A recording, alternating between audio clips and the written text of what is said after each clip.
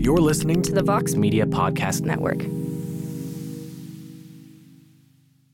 Hi, everybody. This is Brady Hoke, and if I know one thing, it's bad college football.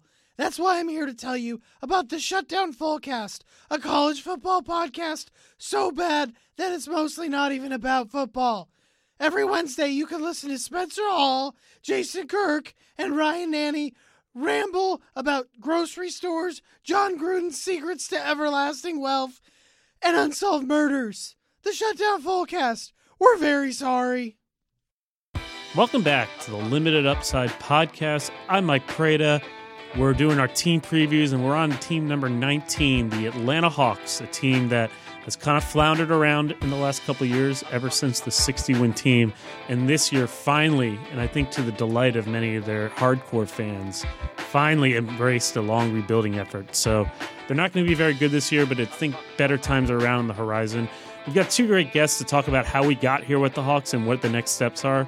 We have Brad Rowland. He's the editor of Peachtree Hoops, SB Nation's Hawks site, also runs the Locked On Hawks podcast. And we've got Harry Lyles Jr. He's also a Hawks fan. He's NFL writer for SBNation.com, but he's also, his passion is the NBA, and he's done some writing for Peachtree Hoops. Two people that not only know the team really well, but know the market really well. And I think to understand how the Hawks got here, you have to know the market. So we spend a lot of time talking about those market factors, how a team that was 60 wins a couple years ago slowly broke its way up to where it is today. And then in the second half of the podcast, we talk a little bit more about this year's team, reasons to get excited, reasons to watch, and all that. I think you'll enjoy it. This is a Limited Upside Podcast. We're part of the Vox Media Podcast Network. Leave us a review on iTunes if you really like these season previews or if you think there's something we can improve. We like hearing the feedback either way. You can also send us questions for these and for all podcasts we do coming into the season by tweeting at us at @limited_upside. Again, this is preview number 19 of 30, so we have all the best. We're going in reverse win order, so we still have all the best teams yet to come as we lead into the season. If you want to send us a question for our experts, you can always do that by tweeting at that link. You can find us anywhere you get your podcast, Google Play, Stitcher, Spotify, and especially on SBNation.com as well. But until then, enjoy. This is the Atlanta Hawks preview on the Limited Upside Podcast.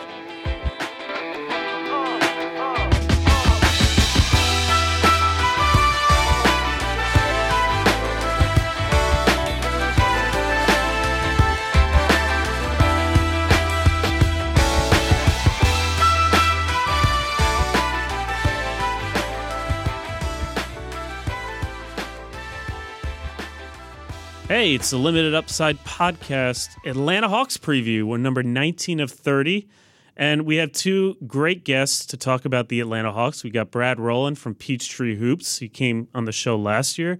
We've got Harry Lyles. He's one of our NFL writers, but secretly kind of prefers to write about the NBA. Is that what you were telling me earlier? Oh, yes, that's quite true. Not a very well-kept secret. Okay, so, well, now we've exposed it to everyone outside everywhere. We're talking about the Atlanta Hawks, who look very different than what they did last year. When we last heard them, Paul Millsap was jabbing his shooting form into Markieff Morris's arm and drawing 7 zillion fouls in a 6-game series loss. I'm not bitter or anything. I'm just pointing it out. Since then, a lot has changed. Millsap is no longer there. The team is clearly rebuilding. Harry, you were saying before we got on that you're actually really excited about this year. Do you think that, can you talk me through why you're actually happy about where the team is at? So I am of the rare breed that unrealistically wanted the Hawks to blow it up after the 60-win season, which no NBA team is going to blow up a team that won 60 games the year before, right? Right. But They shot at a historic clip for, what was it, 19 games, 20 games, and it just wasn't there. I mean, obviously, that was a great team, fun team to watch, played, awesome defense, loved Mark Carroll, miss you, but it's we knew that the ceiling, that was the ceiling. You weren't going to beat the Cavaliers. Even if you did beat the Cavaliers, you weren't going to beat the Warriors. So why kind of hold this thing over your head? And, I would just wanted them to get to the point where it's all right, let's hit the reset button. Hopefully we can draft the next, top 5 NBA player, because right now it's you're paying a lot of guys and you're going to win, 40 to 50 games a year. But, what does that get you? I mean, we know what to expect. Like, people in Atlanta finally got used to the Hawks being in the playoffs, so people aren't coming to the games anymore. So it's like, I just wanted to see them start over, like, give me something new to watch. Even if, they're not great for, a few years, at least we have some young players to watch grow and develop. Brad, do you find that the Hawks fan base share in general? I know it's such a large group of people with a zillion different opinions, but what do you think is the general mood of the fan base in a word? Do you think it mirrors what Harry's thinking, or do you think there is some frustration that they're going to probably be really bad and they are starting over?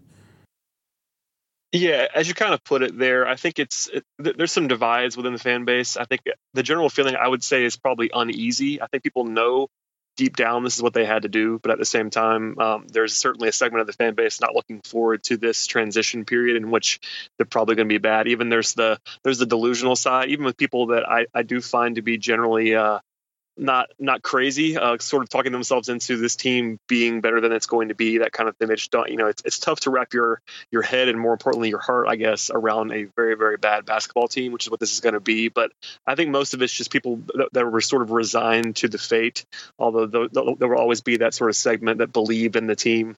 And even last year, even as it was sort of going down in flames with the Dwight Howard experiment, et cetera, people were still trying to talk themselves out of a rebuild. And I was one of those, not quite as early as Harry, I will say, but one of those people banging the drum for quite some time that they had to do this. I mean, I'm not sure I've agreed with every single thing they've done, but once we got to the point where even a month or two into last season, it was pretty apparent that everything that they actually decided to do last summer that I hated at the time was not going to work, and this is kind of going to be the only option. So most people, I think, are on our side of this thing now. How early they got to that is kind of up for debate, but most people I've found that interact with me on Peachtree Hoops and sort of on Twitter and those things are generally okay with it, even if they're not too excited about it.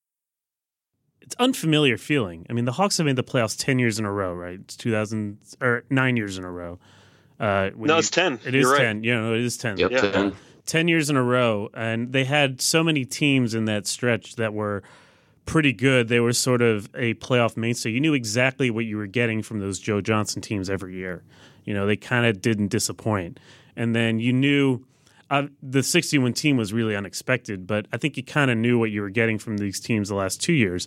And there's a degree of uncertainty that must be difficult, but you're right. At a certain point, the Band-Aid had to be ripped off. Like, they could not keep going. And I think even this is where I want to kind of start this podcast. Even internally, it was very hard for them to rip the Band-Aid off because, I mean, we could go all the way back to that 61 team. As Harry said, I think everybody kind of understood that season was magical and probably very difficult to repeat.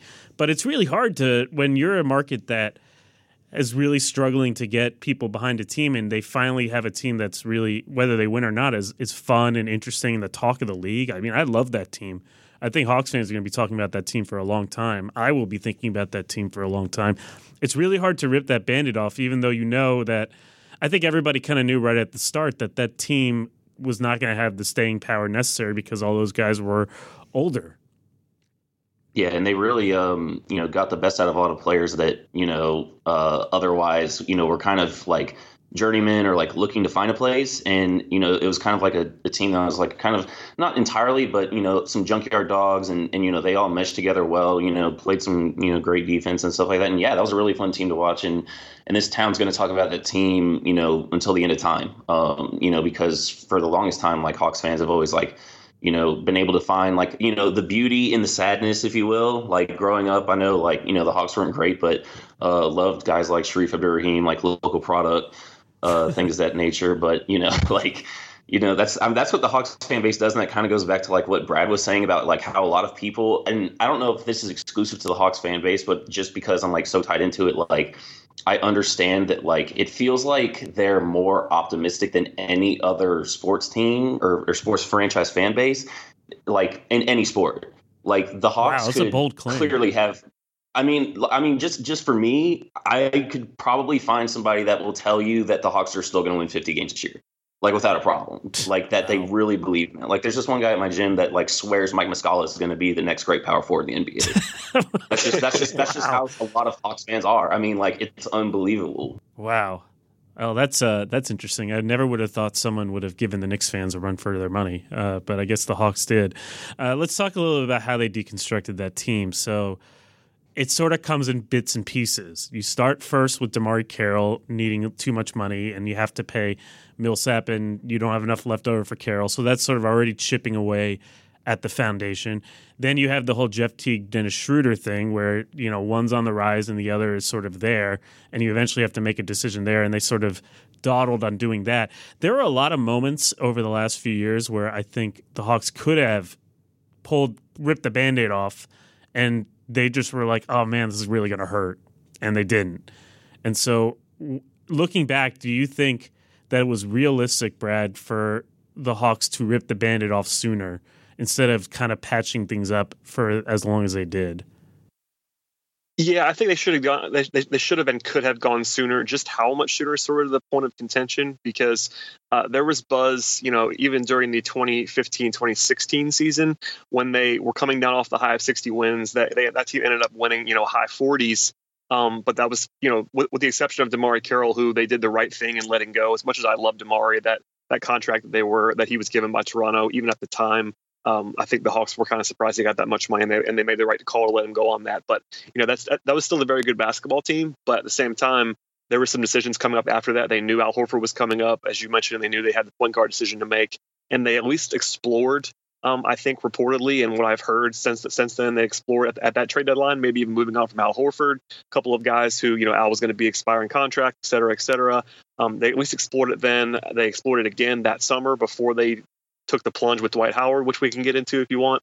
And then I think the time that I think it's kind of not even up for debate for me that they absolutely should have pulled the plug was last year during the season at the trade deadline, when they sort of inexplicably pulled Paul Millsap back from the trade market when that team was clearly not going to do any damage in the playoffs. That was, sort of famously the worst net rating team in the entire playoffs. Yep. Coming into the year, they won 43 games, but that was not really even a 500 team that we saw. So I think that was sort of the dividing line where it became very bad to not blow it up. And I said that at the time, even beforehand. That just didn't make a whole lot of sense to me, knowing that, at least in my gut, I felt like it was going to be a situation where your options were going to be pay Paul Millsap way too much money or let him go for nothing. And that didn't really make sense. But if you want to get into it, the first thing they did, they sort of moved in that direction by trading Kyle Korver for a first round pick. And I love that. It was like, all right, here we go. And then they just didn't do it. It was kind of weird.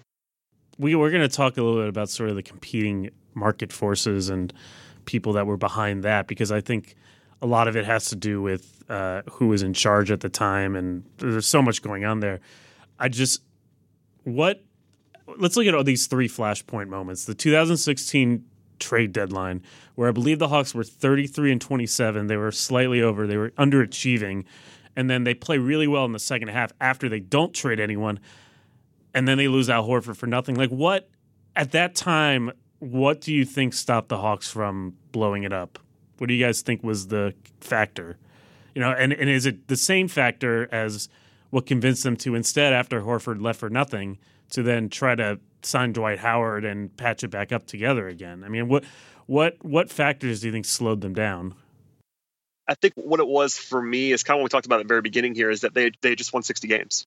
And I know they were underachieving, but it was pretty difficult for them to justify sort of their best player at the time, at least their 1A player in Al Horford, moving on from that guy who they homegrown, they drafted, and who was still, a top 25 player in the league, to move on from him, even, less than, 8, 9, 10 months after you made a 60-win run was pretty aggressive. I mean, I would have been okay with it at the time, but it would have been a pretty aggressive move for them. So I understood why they didn't even know. And honestly, Harry might feel differently than I do on this, but at the time, I think we all felt like they were going to sign Al Horford that summer. I mean, I was expecting them to re-sign Al Horford, especially after they didn't trade him. I was kind of thinking, all right, they're going to give him the max that they have to, and they'll just bring him back. And when they didn't do that, it made it look even more silly to me. Yeah, that's sort of where I'm kind of getting at with all of this stuff, is that it seems like they have competing agendas that, because it wasn't the story that Horford, they didn't offer him the most they could. And to me, if you're not going to trade him and you're not going to offer him the most you could, exactly why those two teams seems incongruent to do that. They sort of went down with the ship, saying that they offered the most money in terms of them versus an opponent. Obviously, he quote unquote took less money to go to Boston. At the same time, like I kind of agree with you. Like you can't go into that negotiation and be unwilling to pay him the max after you don't trade him. It's kind of like you have to, if he leaves on his own and he chooses that decision, then that's the risk you're taking. But to say that you're going to go in there and sort of draw a hard line with Al Horford to say, we're not going to pay you more than this, you have to be, I mean, that kind of undoubtedly increases the chances that he leaves. And, the way that he left was sort of weird because they thought they had him back for a brief moment, et cetera. Sort of some of the reporting there is pretty interesting. But at the end of the day, they did not offer him a 5-year max contract. And if they did, I think it's pretty well considered and well accepted that he would have come back. So that's kind of on them at the end of the day. So, Harry, do you think they overplayed their hand there? Brad, laid it out pretty nicely. And it also goes with what you were saying too. I think there was, mixed agendas there. And there was a quote from Tony Ressler. I want to say it was in, I think June, like late June or something like that. It was right before they had gotten Schlenk. And he basically said that he was going to have the final call on all decisions. And I think that kind of hurt, Wilcox and Budenholzer kind of because, a lot of the decisions that they made, didn't make sense. And they seemed really, kind of indecisive. Right. And I think the real motive behind those was a combo of things. It was the 60-win season. This city, there's not a whole lot of things that get the city excited. We love our sports, but there's not a whole lot of success in them. But it's something about a football team and a scoreline that's very memorable. I don't know. I don't follow the sport, so I don't know. I just heard some references to that. Yeah, I don't know. No idea. But anyways, we're not going to talk about that today. This is an NBA podcast. But no, between the 60-win season and then I think a big part of that was they didn't want to lose any more fans in the arena than they already had. Right. Because attendance was already not great. Chris Vivamore, who's the local AJC writer here, he had come out with a report that had showed, I can't remember the exact figures, but the Hawks were giving away tons of tickets just to fill up the arena. And that was even during the 60-win season. So I think the moves, did they want to keep Al Horford? Sure. Did they want to pay him? Not really. That's why you heard, ownership say that they were going to keep Millsap. But then, when they made the GM move, it's all right, nope. And that's when you kind of saw that, the flip switch, or the switch flip, excuse me. And, it was totally different. The Hawks finally started making all the moves that at least, myself wanted to see for the past couple of years. Just blow it up, man. Start it over. This is not it. Try to draft that franchise player or two and, move along. And the ticket thing was sort of what was behind the Dwight Howard signing ultimately, right? Or was there – because that didn't seem like it made much sense basketball-wise even at the time. I think the logic was local kid, maybe he'll feel more comfortable and, we don't really want to rebuild yet, so let's roll the dice here. Was that – or it was kind of along those lines, right? That was certainly the feeling. Yeah. And honestly, on that front, that we could talk about that forever. I think I've sort of exhausted my memory of the Dwight Howard era. Right. But at the same time, that failed spectacularly, and it was always going to in terms of selling tickets. Dwight Howard, for as much as he was a tremendous basketball player in his prime, was never going to be this ticket sales force. He's not a fun basketball player to watch at this point. Right. He never, even in his prime, he was more of a guy who was enjoyed by diehards like us. Right. I would never think oh man, I gotta buy a ticket to watch Dwight Howard tonight. Right. He was never would have thought that. No, even when he was, a top two or three player in the league, it was all the intricate stuff that he did and the way that he dominated defensively on the glass. He wasn't this pretty player to watch. So, and then at the end of the day, they were a bottom 5 team last year in ticket sales. Part of that's that they weren't playing as well, but that clearly did not work. The ticket sales thing, and obviously on the court, people there's still this segment of the Hawks population that really like Dwight Howard and sort of still buy it even now, which I honestly can't believe after watching it for a full year that someone would think that was a good idea. But love people still buy it. The Hawks, somebody there, whether it be Tony Ressler, which is my expectation, is that that was an ownership driven move. That's never been on the record put anywhere. So I don't want to say it with full confidence, but it felt to me like that was the owner sort of driving that train to say, look, if you're going to let Al go, we better sign a big name. And look, Dwight's from here and he's a center. Go get him. Right. That kind of stuff. Anyway. Yeah, and then that leads to what Harry was talking about with the dueling interests is exactly what felled them when they trade Korver, because that was about the team was struggling at that point. They're playing really poorly. They had a great start, and then they just totally tanked in December. They get a Valley pick, but all the veterans on the team are kind of like, whoa, whoa, whoa, right? Like, why are you trading Kyle Korver, and why are we giving up? Like, we're still in the playoff picture. And then they go on a 5-game winning streak, and suddenly Millsap's off the market. Is that an oversimplification? That feels like what happened there. And there's also the competing part of where, at this point, because of all the front office upheaval, and I think you mentioned Wes Wilcox, the assistant GM, there's obviously a lot going on with some of the allegations with Danny Ferry that we don't need to get into, but I think everybody knows what happened there and how problematic that all was. Mike Budenholzer is now the coach and the GM, basically, and so there's an interest in what happens in a lot of these cases where the coach's interests kind of outweigh the need for the long term, and so then they win like 5 in a row, and suddenly Millsap's off the market, and then it's just like the rest of the season was, they made the 5 seed and got the 6 games. But at the end of the day, what really was accomplished there? I mean, that's kind of what happened again with Korver, right? I would say so, only because, the 5-game winning streak is sort of the flashpoint that no one will acknowledge. I'm glad that you remember that and then sort of pointing it out, because it's something that I've said too. Like, I'm sure they would never say that their entire plan changed on 5 games, but it certainly felt that way because all the rumors were out there, and whether they just didn't get what they thought they wanted, it just didn't make sense to me to pull him back. If you want to examine the market and tell me that you don't think that you're going to get enough for Paul Millsap, I probably wouldn't have agreed with that, but it wouldn't have been so what I think is fairly outrageous was to pull him off the market in January and never put him back on. It didn't make a ton of sense to me, knowing that, obviously I know the GM changed this summer, but obviously they were not married to Paul Millsap in the way that you would. It was very similar to Al Horford, although somewhat different in that Paul was older. It's a different circumstance, but I just don't see how you pull the guy off the market, don't even take offers, when I think it was fairly clear to watch the rest of the league that the upside of that team was a first-round exit, and they had a first-round exit. They overachieved to get the 5 seed. It wasn't like this team broke down after that. They were on pace to be, an 8 seed at the time. They were somewhere around the 500 mark, and they ended up winning 43 games and getting very lucky to get the 5 seed. It was. Trust me, I was thrilled as a Wizards fan. Oh, I'm sure. Hawks that was the matchup. The team that we got to play. Thrilled. Because Milwaukee was like, oh God, I'm so scared of them. And you couldn't have found what I would term as an intelligent human that was picking the Hawks in that series. It wasn't like, right. This is not just Atlanta sports fan being defeatist. Like that, they were a solid underdog in that series. It wasn't like this situation where if they had won, it would have been a shock to basically everyone, barring some sort of massive injury. So I don't know. It never made sense to me. They were also thinking, the owner came out and said, right, that like, hey, Paul Millsap's going to be back, but it sounds like, Harry, the flashpoint was that Travis Schlenk coming in and being like, you know what, like, I don't really care what happened before me. The one question I have, though, is I'm surprised that it was such an easy, quote-unquote, demotion for Coach Bud. What exactly is the power structure at this point?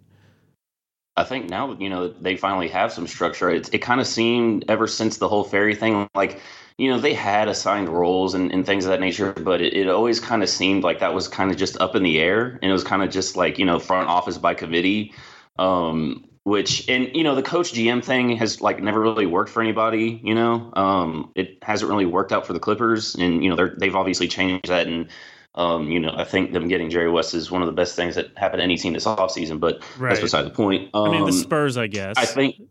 Yeah. But they have R.C. Buford, and so there's a much different relationship there. Totally. And I think what the Hawks kind of needed that change. And I think the reason that Schlenk has been able to work the way that he has is because ownership's like, all right, this guy like works for the Warriors. Like they, turned, because the Warriors, people forget, man, they were a disaster. Like, in the days, like, drafting Curry and then Thompson. I remember Klay Thompson's first like 20 games of his NBA career. I was like, oh my gosh, why did they draft this guy? Like he was just terrible. And then, they made something out of Draymond Green. And I think that's kind of like what the Hawks are like trying to do right now. Like, work your way up through the draft. Like, they're not paying anybody right now.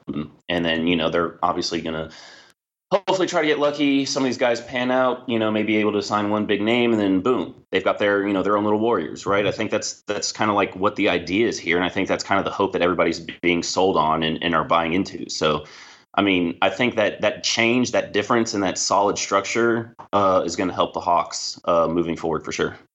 There are a few steps in between getting to the Warriors part, but yeah, absolutely. I think it's a good start. Just a few. So we're going to talk about the team this year, I promise, to everyone. But one last thing I'm curious about, and both of you are Atlanta-based, so you know this. You can answer this really well.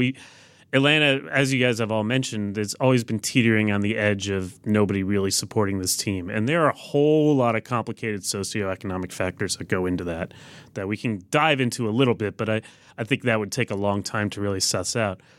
The question all this time, I think that was sort of the fear behind the entire way the Hawks were built was like, oh, we can't rebuild. Nobody's going to show up.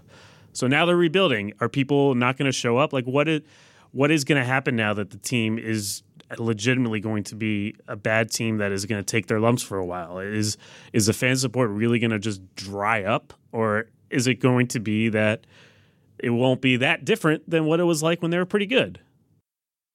I think they're going to finish 29th or 30th in ticket sales this year. Mm-hmm. And that wouldn't be that crazy, as you kind of said there. Even when, aside from the 161 year, which they basically sold out every game in the second half of the season because they were so hot, even in their 50 win, even in the 50 win range there with Joe Johnson and into the Al Horford era, they were still routinely, bottom 6 or 7 in the league in ticket sales. So this is not going to be a franchise that suddenly sells tickets. They do a better job now, and I will say the fan base itself has grown in the last decade because they do a better job now, especially in the post-Atlanta Spirit group, ownership group. They have Steve Koonin, who's this great CEO that gets it. Mm-hmm. He's smart, but at the same time, Atlanta, my famous line is that Atlanta is an NBA city, not a Hawks city. If you look at NBA TV ratings in Atlanta are always great for national games. They're one of the top 10 markets for the NBA, but they're not Hawks fans. And without getting too deep into that, as you kind of said there's a lot of transplants, a lot of just people that like basketball that never got on the Hawks bandwagon. They're not Hawks fans. This fan base it's actually kind of stunningly small. When you think about the actual true Hawks fan, it's a pretty darn small pocket of what is a huge city. So when you factor in the fact that they're going to be bad this year and they don't really have that, part of it is that they haven't had a guy. Even their best players have not been very exciting. Joe Johnson was never exciting. Al Horford, same. Paul Millsap, the same. I love all those guys, but none of those guys are going to bring you to the arena. And since Dominique Wilkins, they haven't really had that guy. That's part of it as well. So. This year they have some fun young pieces. They could be. I think they'll probably actually be more fun to watch this year because last year was like pulling teeth for the most part in terms of just pure basketball. But the results are going to be bad. It is what it is. And if you look up in December and January and you're already out of it, I just don't see how they sell tickets aside from like when the Lakers come to town and when the Warriors come to town. Like when everybody sells tickets, for a Hornets game on a Tuesday, I just don't see anybody going to the arena. Harry, if Steve Koonin came to you and said, look, we're short of getting a Dominique style level of player, how do we get Hawks fans more invested in this team? How do we get Atlanta more invested in this team? What would be your advice to him? Man, that's tough. Especially because, now you've got other interests in the city. Like, we just got a soccer team now, Atlanta United, shout out.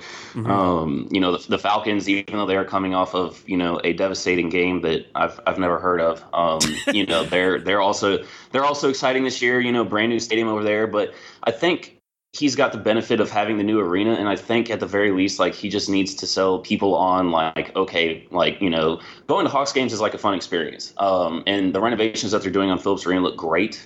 And I think they're going to kind of have to take an Atlanta Braves approach because, they too also got a new arena or stadium rather, but, kind of sell the fan experience. Like, you can come to Phillips Arena and, the Hawks are going to suck, but you can still have a good time while you're here. Like, they're still connected to the Siemens Center for a lot of people. Like, for people like me and Brad, like, we're used to that stuff, right? Like, we grew up on this, but there's things to do outside of like having to watch this team, but also sell that young talent, and just let people know, like, hey, like, there is an end game here. Like, we're not going to suck forever. Just kind of bear with us and. Just offer the fans, what they can. And like Brad said, like, Steve Koonin's done great. he's done a lot of things that changed that have, made Hawks games a more pleasurable experience. But he also joked when he first took the job and said, I used to go to Phillips Arena and go to Hawks games so I could get some work done because it was so empty and it was so quiet. And this year might be one of those years. So Steve Koonin, if you're looking for a place to work, buddy, you know where to go. Yeah, section 105. Sitting in the back. Yeah, and you walk such a fine line too, because you don't want to. I remember I'm a long time Washington fan, and there was a time period where they were blatantly marketing the other team when they were so bad. It's like, come see the other team, and that can have damaging long-term effects where you have a entire group of people that have very little pride in the team that they're covering, and then that takes generations to overcome, and you don't want to go that far. There's also, of course, what a good experience is really depends on what type of person you are, ethnically, what type of person you are, where you live, and there's that whole element of it that goes into Atlanta that's such a unique thing. So it's very difficult, but nothing cures it better than having a good team. And I think the most important step is that they've decided they're going to take their lumps now, and maybe they'll build a team built to last. We'll be right back. We're going to talk about that team finally that hopefully is built to last this year. This is the Limited Upside Podcast.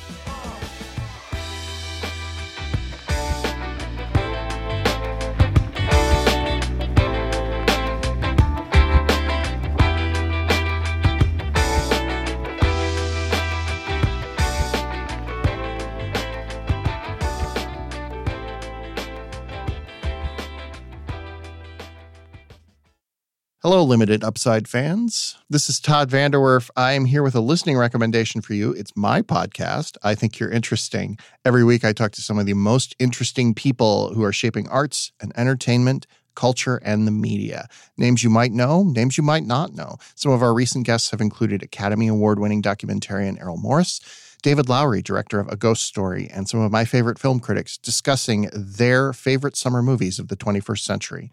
You can find I Think You're Interesting on Apple Podcasts, Stitcher, or wherever you get your podcasts.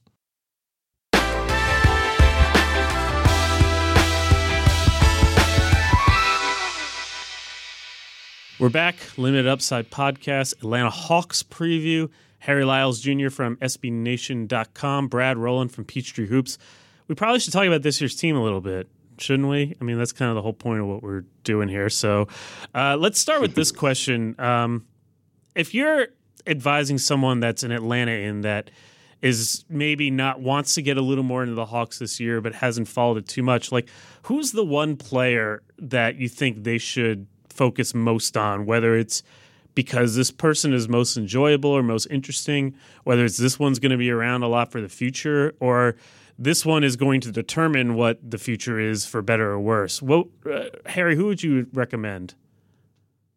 I think for the people that are not into the Hawks right now, I would probably say John Collins, only because he's probably their most athletic and explosive player, it looks like, at least based off. You can't really go off of what you saw in Summer League, but, I mean, the guy can fly, right? I mean, he's a great athlete, a good player. If he can match and grow into his athleticism and get some, solid NBA fundamentals, he could be a really good player down the line.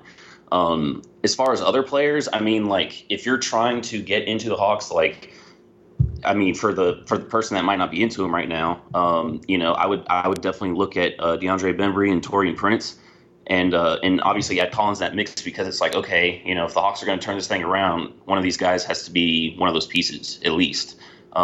Because if they don't, this could be a much longer fix. Unless they win 25 games next year, and then they draft the next LeBron James, which is probably not going to happen. But just to watch those young players, I think I would tell people hey, just bear with them, check them out. There's improvements to be made there, and even with Dennis Schroeder, this year we're going to see what he's made of. I don't necessarily expect them to take a big leap, because the team is, lacking, good talent that would help them contend the Eastern Conference. But we're going to see, all right, is he going to be a leader this year? Is he going to be able to kind of help everybody stay cool?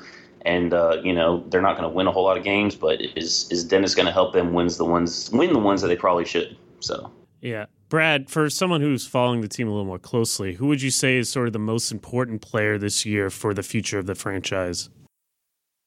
It's really interesting the way you put that, because I would agree that Collins is the most marketable piece, but I'm not the hugest believer. I do like him more than I thought I would, but I don't think he's going to be some future star. I just don't really see that. There is some upside there. I think Schroeder is easily the best player on the team right now at this moment, which, he's going to be the guy filling the box score. So if you were trying to sell the team for this year as well, like that's the guy. But at the same time, I don't think he's going to be anything more than maybe a league average starter in the future. He's not even there yet, despite the box score numbers. His numbers are very good in terms of just the raw counting stats. He's going to have the ball in his hands a ton. His usage rate's going to be off the chart, so he's going to put up some numbers. If you like fantasy basketball, you want Dennis Schroeder on your team this year, I will say. But with that said, I actually think the best on roster asset on this team is Taurean Prince. That's just my opinion. I love the way that dude plays. He bugged the hell out of me in that Wizards series. I was like, God, I wish that the Wizards had a player like that. It says a lot for Prince that he was able to sort of crack Mike Budenholzer's rotation on a playoff team as a rookie, because Bud famously does not really like rookies. Prince was an older rookie and now is an older second-year player, but he's the type of 3-and-D like combo forward type that that sort of every team needs. He can really defend his position. Bud's been hesitant to play him at power forward much, but even if it's just a pure three, there are like 15, 20 guys in the entire league that are like, real small forward size that can play on both ends of the floor, and he really looks to be that. So he's my favorite asset on the team. He's not a better player than Dennis Schroeder is right now, but if you ask me who I'd rather have in 5 years, I'll take Prince. That's a little bit of projection there, but I think he would be the guy for me that's going to be the biggest piece of the next great Hawks team that's on this roster right now. Schroeder could be, Collins could be, even Bembry, who I like a lot, a little bit on the lower end, and those guys. But for me, my sort of guy on this team is Prince. He's a 3-and-D classic, fits the profile type, but he's also kind of a sneaky little passer when he's driving to the basket on spot ups. There are a few like little things in his profile that sort of help him stand out. So I like him too. I guess then you're saying that if you could only pick one of Prince and Collins to be on the team for the long haul, it would probably be Prince. For you, Brad. Harry, do you agree? Yeah, it would definitely be Prince. I love Prince. Honestly, that was the only reason I tuned into Hawks games last year, because everything else was just a ugly mess. But yeah, it seems like, he's slowly forming into a player that he could be. And like Brad said, like Budenholzer does not play rookies. So for him to crack the rotation during the playoffs and get some time in there like that, the way that he did, says a whole lot about him and his game.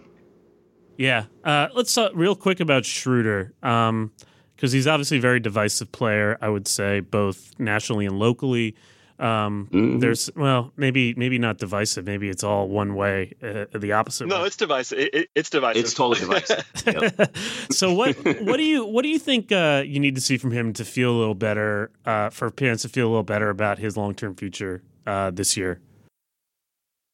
It's really interesting because I've never been the hugest fan, but you've seen a lot of growth in him, and the divisive part comes in because he's that prototypical guy who's filling up the stat sheet.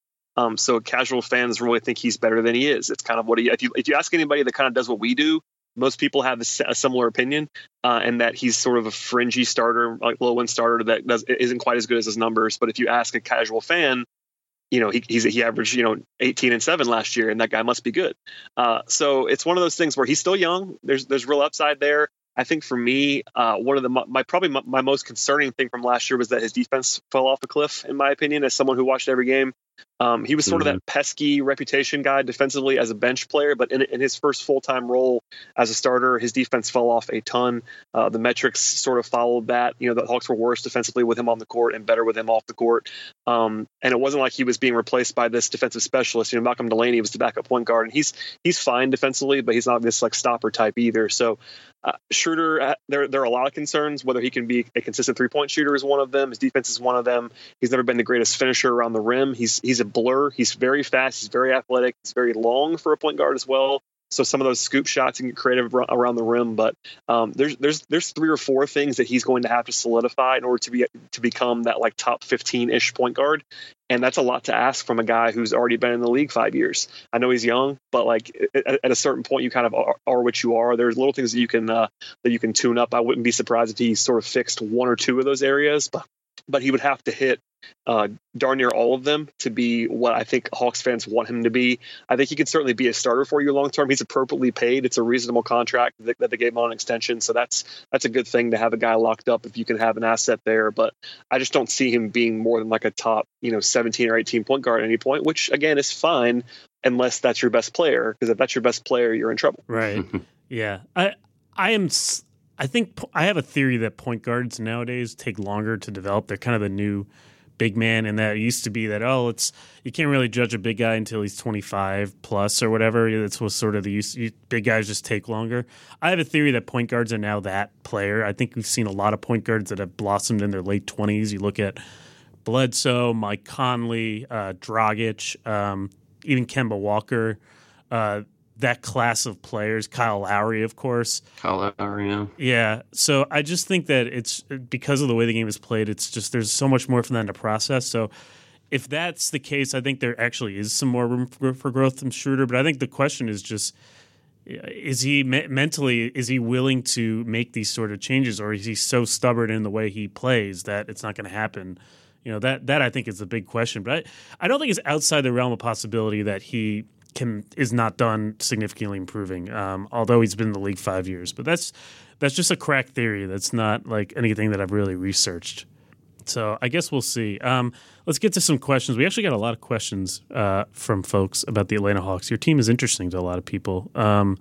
So some of these we've hit at, but I want to make sure. Let's get some quick hitters.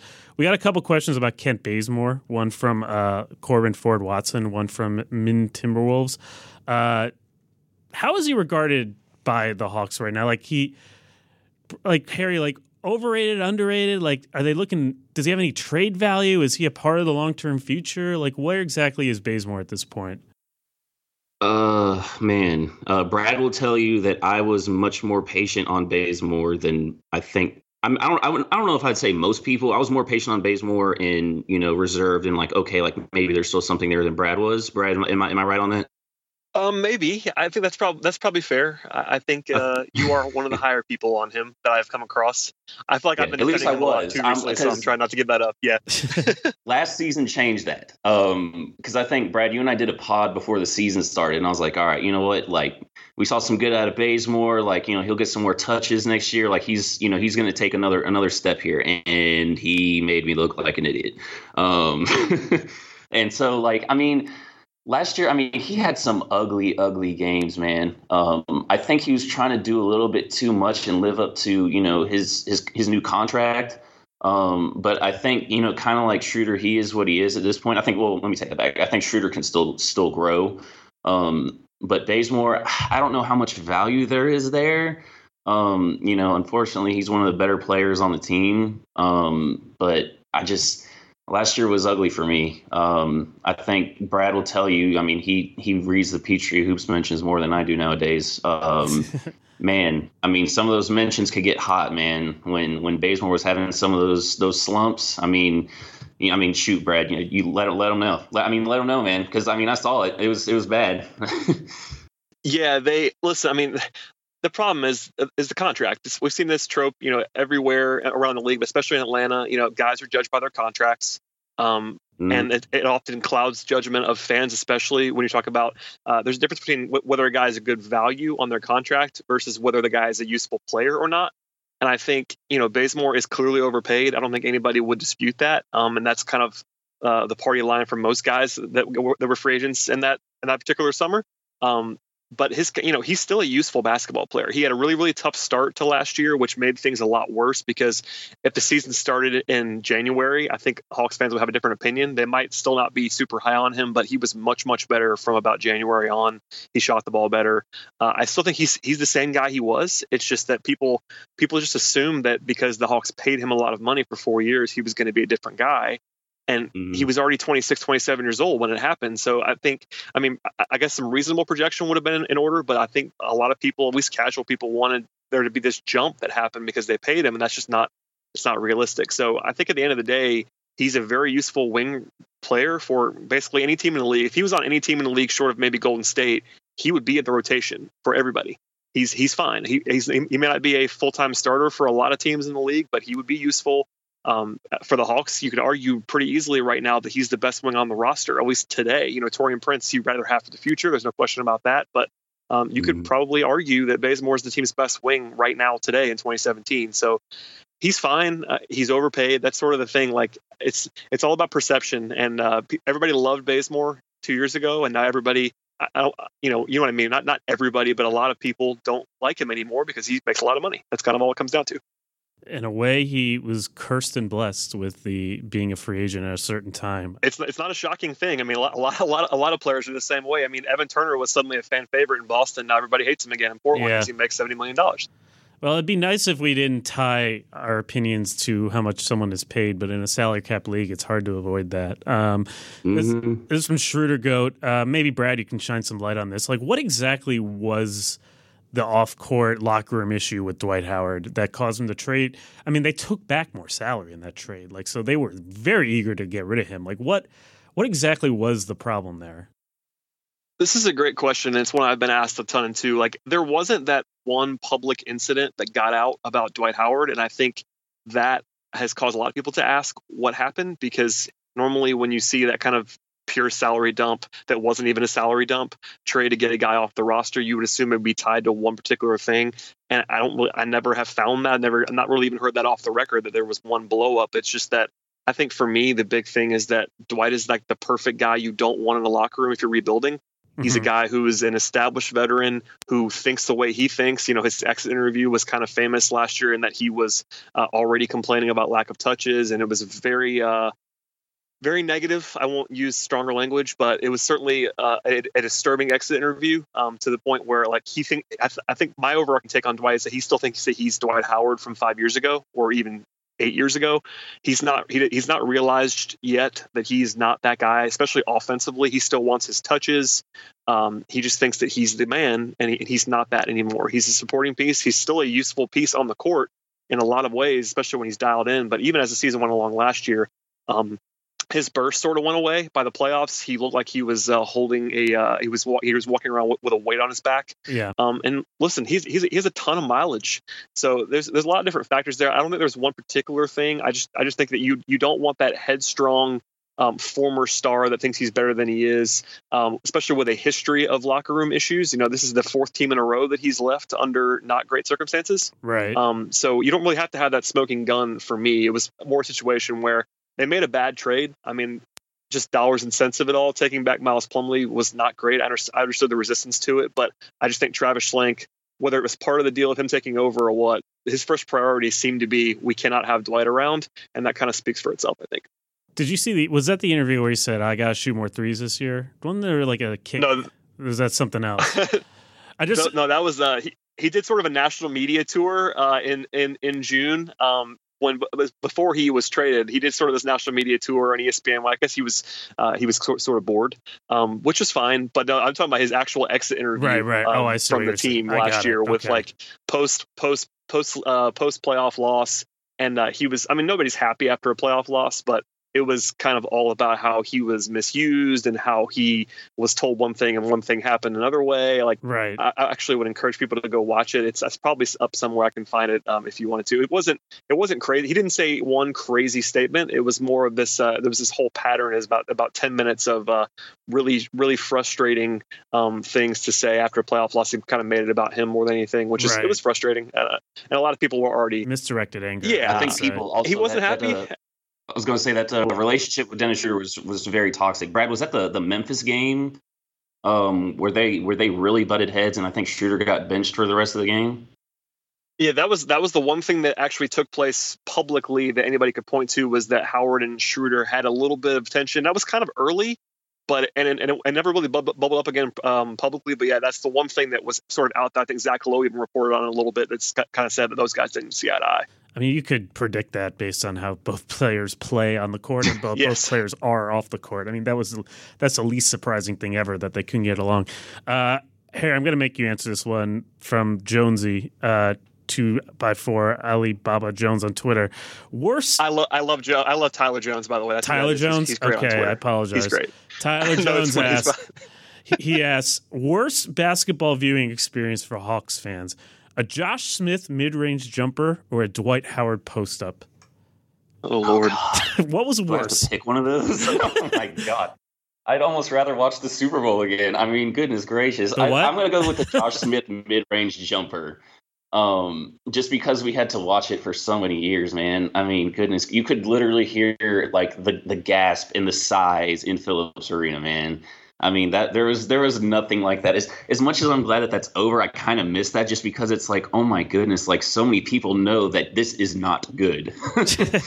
So I mean, like that's how you know. I mean, like obviously none of us liked it when Dwight was posting up. I mean, except for some of the casual fans who are like, oh shoot, all right, we got Dwight Howard. Nah, man. Everybody knew that if Josh Smith was going to shoot anything like even remotely close to the elbow, like, oh, it was just not good. Not good, not good, not good. I miss the groan that would always erupt whenever he was winding up, because he also had that super slow release, right? So there was plenty of time for people to come to terms with like, he's shooting this time, And so there was this pointers with like 18 seconds to go in the shot clock, like, oh. Yeah. And it would always be the same noise. It was just this uneasy crescendo that would develop at the beginning, and then it would reach a heat point when he bricked it. It was one of my more enjoyable moments of watching Hawks games at Phillips on League Pass, was those little stages. We've gotten this far and we haven't talked about the question we ask everyone on this show, which is you're on vacation on your banana boat, kind of like LeBron, D Wade, CP and all that. And it's you and 3 Hawks players from history, the history of the franchise. Who are the 3 you want with you on that boat at that time, Brad? it's a very challenging question. The Hawks are sort of notoriously boring, so it makes it even harder because some of my favorite guys, I always enjoy those guys, but they weren't exactly inspiring or hilarious and like that. So I'm going to go off the beaten path with 2 of mine. One of them is Dikembe Mutombo, who is just very entertaining in general. His voice is fantastic. We all kind of know that. His personality has always been interesting. I've always enjoyed his work. My second one would be Boris Diaw. I guess he was technically a Hawk for a little bit. He was a Hawk for a while. I mean, they had Billy Knight wanted him to play point guard. Yeah, he was a Hawks draft pick. They thought he was a point guard, and he ended up playing center just a few years later. So just picture that. He was there for 2 years, right? Yeah, I think that's right. Maybe it might have been 3, but yeah, we'll allow it because he retired this week or went to France or whatever. Well, and listen, he was a Hawks first round draft pick. Okay, all right, I'll allow it. It was his formative years. Obviously, Boris is very entertaining, so that speaks for itself. My third one's a current player, which is I'm sure people are going to find interesting. I'm going to say Malcolm Delaney. Okay. Malcolm Delaney is tremendous on Twitter. He does not care at all. He will go after anyone that he wants to go after. He says whatever he wants at all times, which I really appreciate. I also like his game, which helps. But I think Malcolm will be a lot of fun to hang out with. He seems to be wonderful based on what my interactions with him in the locker room and on Twitter. I just think he's funny and he just will say anything. And he'd be a good friend to have. I'm looking at some of his tweets. Is there like a greatest hits? Because I was not aware of Malcolm Delaney's. Well, you wouldn't be. It's his stuff is sort of not big enough to garner the national following, but if you have to follow Hawks players as I do on Twitter, okay, he's willing to kind of go back at fans, not in a over the top way, but he's just very dismissive. He also did a cool thing and raised some money for the Houston Floods and that kind of stuff. So I just like Malcolm. He's one of my. And listen, all the big names are not fun. I mean, I could say Paul Millsap, who I really like to talk to. But like Paul is kind of a chill guy. I've always liked Paul in the locker room and just in general. But he's not exciting at all. Right. Same with Al Horford. So I'll go off the beaten path with my 3. There they are. Yeah, I'm surprised. There's one name that I'm very surprised you didn't mention. I wonder if Harry will mention him and for his banana boat. I've got one name. I've got 2. I was going to say Dennis Schroeder. I also had Mutombo. But the one name that I have that you guys probably might not have expected was Deshaun Stevenson. Oh, wow. So none of you said the name I thought. To his career. Yeah. Hawks legend, Deshaun Stevenson. Deshaun Stevenson. Neither you wants Neek? Okay, I thought about Neek. I've hung out with Neek plenty because he is the analyst for the TV side, still for the Hawks, so he's around plenty. I've talked to Neek quite a bit. He would certainly be a good answer. I thought it would be too obvious, which is why I didn't say it. Okay. He's hilarious. I don't think Neek is particularly insightful, honestly, as an on-air personality. But if you talk to him off the air, he's more candid. and pretty amusing, and just kind of he's a very cool guy. I don't think he's the best on-air analyst in the world, but if you get him off that, he's very entertaining, and I like people a lot. I mean, isn't he perfect for this sort of thing, a banana boat, where you're just like, you need someone to help you get into things, and you need people to flock around. Oh, and yeah. Just have charisma and, just be like, yo, I'm hanging out with Dominique Wilkins. I guess for Brad, it's like sort of a more regular thing. No, I think you're right. I think he's the right answer, and you're smarter than I am, Mike, which is why I'm not. It's not like a basketball confused. thing that I'm like. I don't think I'm a smarter vacationer than most people. I think you're giving me way too much credit. But yeah, Harry, would he be on yours now? I mean, that would be fine. I would hang out on the banana boat and eat. I mean, that's not a bad choice at all. But I thought I would take diet J.R. Smith and Deshaun Stevenson, and diet J.R. Smith. Let's really get wild. Are you sure that J.R. Smith does not diet Deshaun Stevenson? I'm very familiar with Deshaun's work, and I hate to say that. Yeah, we could have gone J.R. Ryder. There was a J.R. Ryder era at one point with the Hawks. That would have been a lot of fun. Jason Terry played for them. I feel like they've had more interesting people than you remember. Jason Terry. I mean, there was. I almost said Rasheed Wallace, but I thought you might. Yeah, that's sort of cheating. You can't pick a guy that was on your team for like 2 days. Like that's for a week. It was a great week though. I really enjoyed that. Yeah, that's kind of cheating. Well, I'm curious what Hawks fans would say. I mean, Dikembe is the other obvious one. I think. You guys have. Nobody said Pistol Pete. I guess that's going back a little too far. If there's anyone else from the 80s era teams that was fascinating, Spud Webb. I feel like they've had a lot of interesting players run through for a team that is maybe not the most exciting in NBA history. But no, I'm curious what Hawks fans will think. All right. Let's get to the end of this. There is one question we didn't ask that I want to ask. It's sort of a variation of what I've asked. We asked earlier for Hawks fans, but this is before we get to predictions and sort of lead in. Courtney Kennedy asks something that I think is a little dismissive on its face, but I think is actually a good way to end this, which is what if you're not a Hawks fan, if you're just a basketball fan, like why watch the Hawks this year? What is there? He asked, what is the reason to even watch the Hawks at all this season? But I want you guys to sell me on like why should the Hawks earn our hard-earned league pass attention? Like, what about the Hawks is for a national audience maybe is worth watching? I need to come up with an answer to this. I'll say that just in general because okay, so there's not an easy answer. I run an Atlanta Hawks blog. All right, so Harry, what do you think? Figure that out. Who do you think? What's a reason for someone like who's an NBA fan to watch the Hawks this year?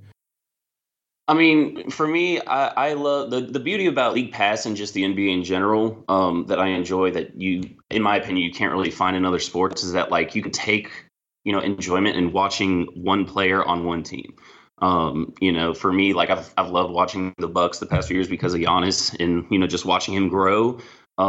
And that's not to say that he's going to be the same type of player, obviously, but if you're a fan of basketball and you like watching the game, I mean, tune in to the Hawks to watch Taurean Prince. I mean, watch him where he's at now. And, if hopefully he grows into the player that we all think he can be, and just enjoy to see what he's going to do. I mean, he's going to have a bigger role this year. He's going to have more playing time. Obviously, the team's not going to be good, but he's going to be one of the highlights of it. So if you're a fan of some basketball and you like a good, talented player who, puts his whole effort in every night, Taurean Prince is your guy. It's going to feel cool also if he breaks out and you're like, oh, yeah, I knew that dude was going to be good way back when nobody was paying attention. Exactly. Exactly. I have a basketball diehard answer. Okay. The casual fan answer is harder. I think I like Harry's approach to that as well as, John Collins being another guy to follow. But the basketball diehard answer is that Mike Budenholzer is really good at his job. And I think this team is going to look a lot more like a Mike Budenholzer team than last year's team did. So, I mean, it won't be the 60-win beautiful passing game because that's the one thing that they still don't have is all these great passers, but there'll be a space floor and there'll be like, very, very strong ATO plays. And like, there'll be stuff out there that you can see what Bud's not going to tank. Let's just say that I think he's a top 10 coach. He's very good at his job. And if you enjoy the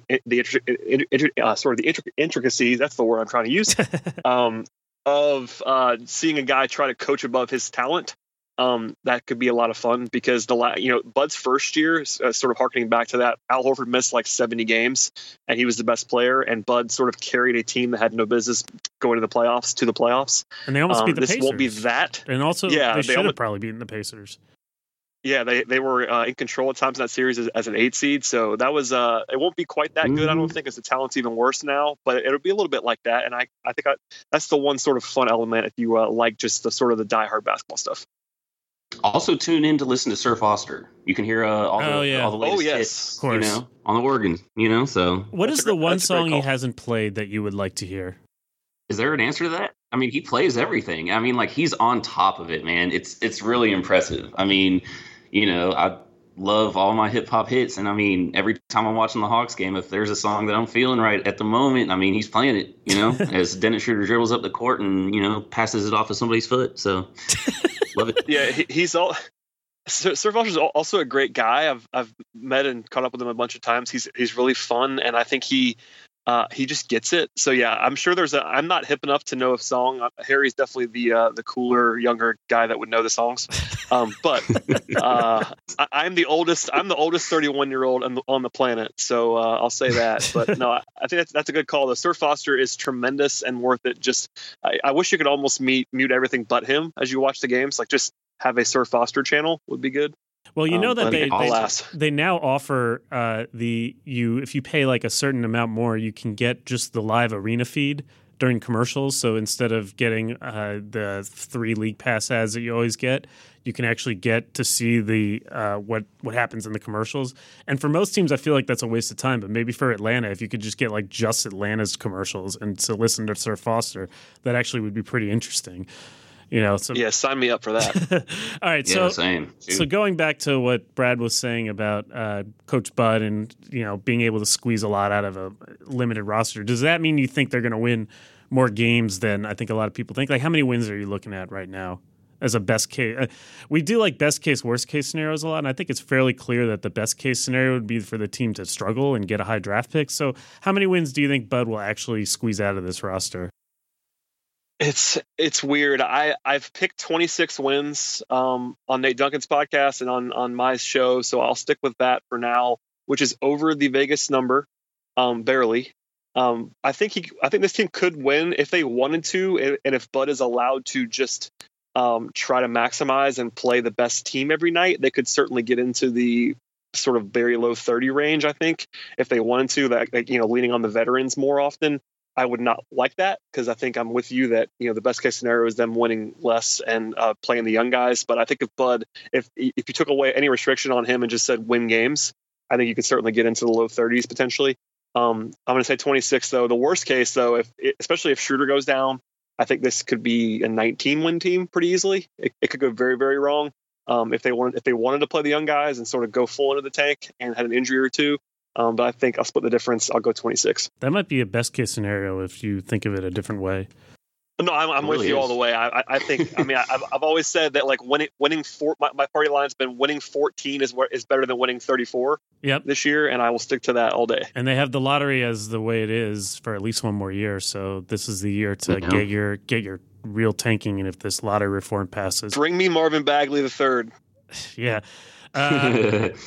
Harry, do you agree with that win total area, or do you see them higher or lower? I think Brad, hit the nail right on the head. And the key to this is like, all right, are they going to let them squeeze out everything they can? Because if they do, I think, I think Budenholzer could squeeze out 30 wins. Do I think it's going to happen? Absolutely not. Am I rooting for that to happen? Absolutely not. In a perfect world, the Hawks would win 19 games. I think they'll be around 25. And that's going to be my number 25. I'm actively rooting for 19 or less, and I'm rooting for that number 1 pick. There is a non-zero chance that they make the playoffs. I'm just going to say it. Just because I agree. Because Detroit is kind of a mess. The Sixers, I think everyone's really excited about them, but I think it might take another year for them to get there. I see 7 legit playoff teams if you add Charlotte in the mix. And other than those teams, there's always someone that's a little better than we think, and there's a vacuum. And I think that would not be good for the Hawks. Unless I do think I think you're right in that. I think the Vegas odds were like 14-1 to make the playoffs.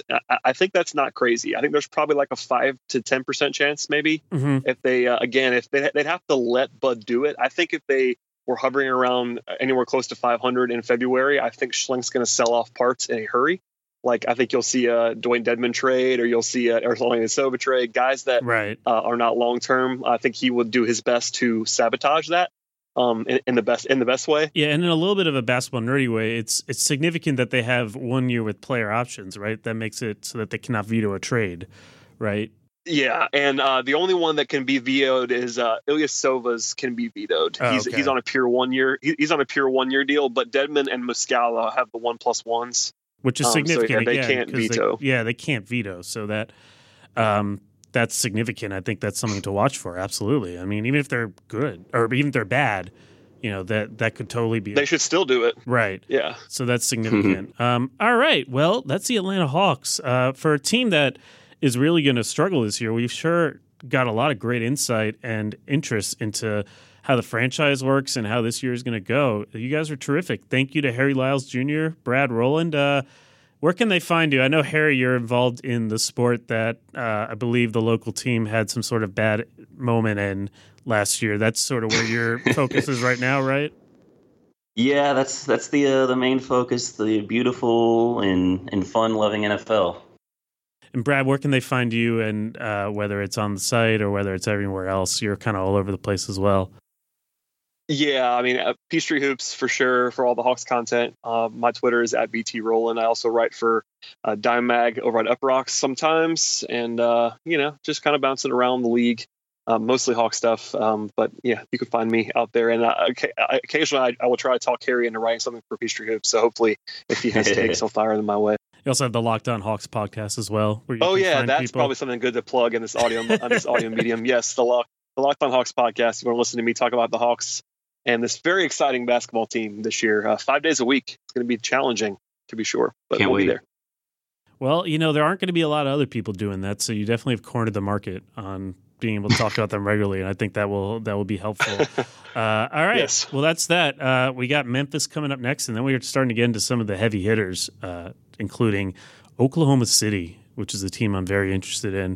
This is number 19 of 30. We're almost there. The season is 34 days away now, 33 days away.